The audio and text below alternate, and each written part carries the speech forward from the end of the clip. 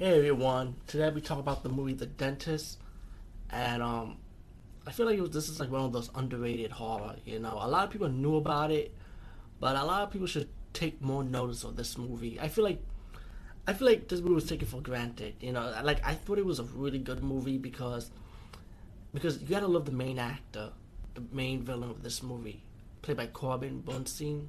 I hope I'm saying his name right, but he played a really good villain. Crazy that there's been a lot of crazy doctors in movies. This is one of those few crazy ass doctors. I'm not talking about mad scientists.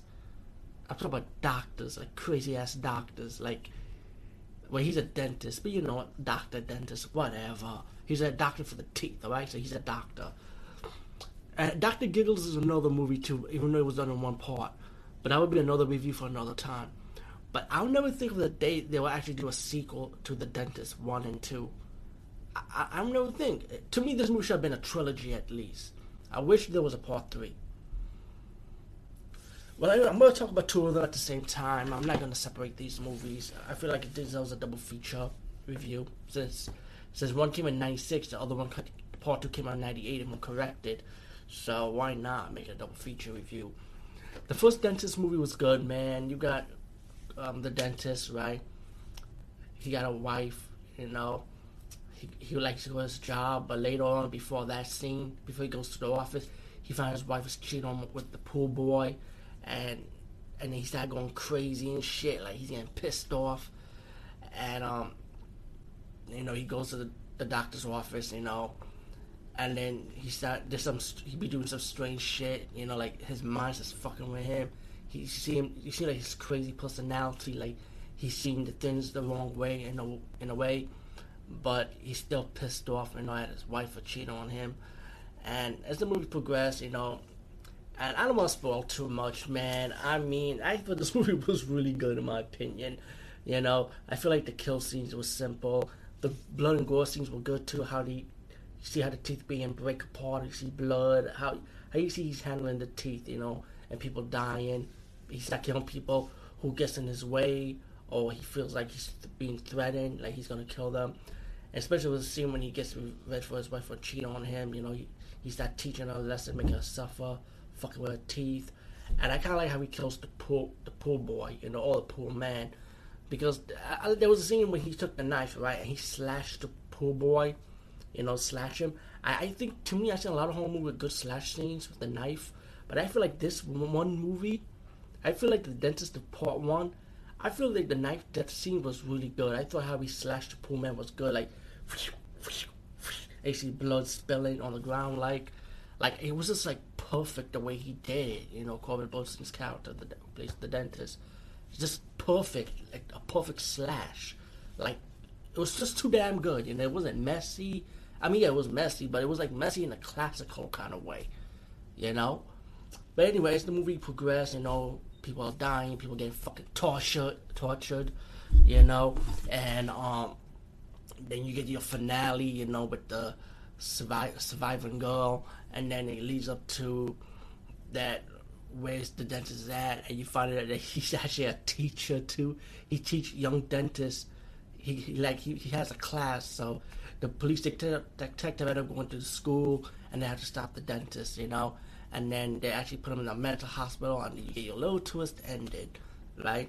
And then it leads up to the second movie, which is The Dentist Part 2, and this time the dentist is in the mental hospital. Of course, we see the ending of the first movie, and of course, spoilers. I should have said at the beginning, this may contain spoilers. Let's say contain spoilers for Part 2 also. May contain spoilers for Part 2. The dentist was able to escape the mental hospital. He actually put a blade in his arms, man. I'm like, yo, that's some tortured shit, man. And he was able to escape the mental hospital. They gave him some deleted scenes how he escaped the mental hospital instead of holding the psychologist hostage. But come on, you tell me the police let him get away with it? But hey, anyway, as the movie progressed, he's able to escape to a small town that he once visited years ago. Meanwhile, you got his wife from the first movie hire a detective about trying to find him where he's at now, and the wife comes back in the second movie because now she got an agenda too. Pretty much, she wants revenge. So that's gonna lead up towards the end of this movie. Anyway, the dentist is trying to live a life in a small town.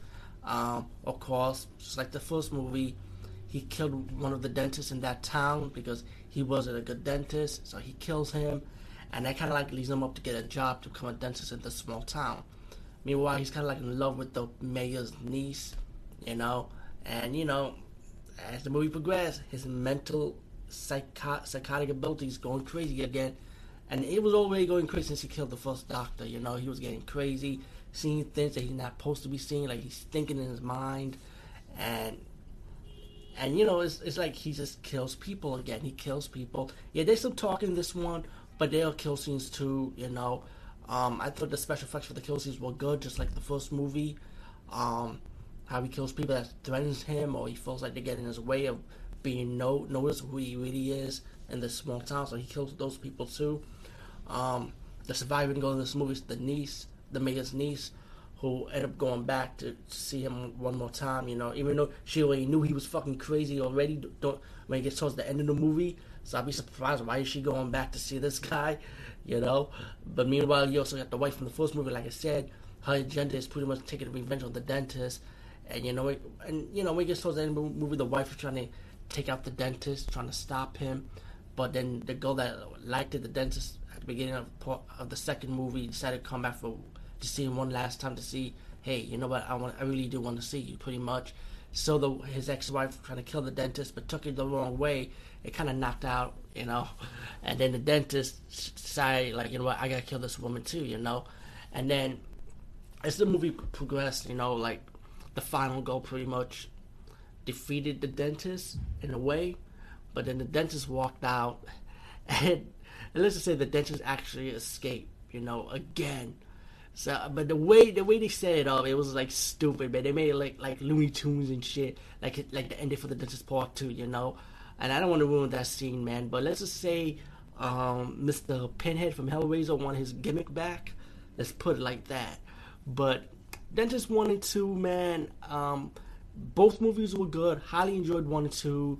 Death scenes were good, nothing new, but the way they did it was pretty good, The special effects, how he does the teeth or how he tortures people, was really good, Highly recommended the death scenes. I wish maybe Scream Factory could do a double feature for part 1 and part 2 and have special features with it, because I feel like this movie does deserve a special feature. The way I was able to see this movie again, actually Netflix actually have 1 and 2 for streaming, so you can see it right now. Anyway, peace, guys. See you.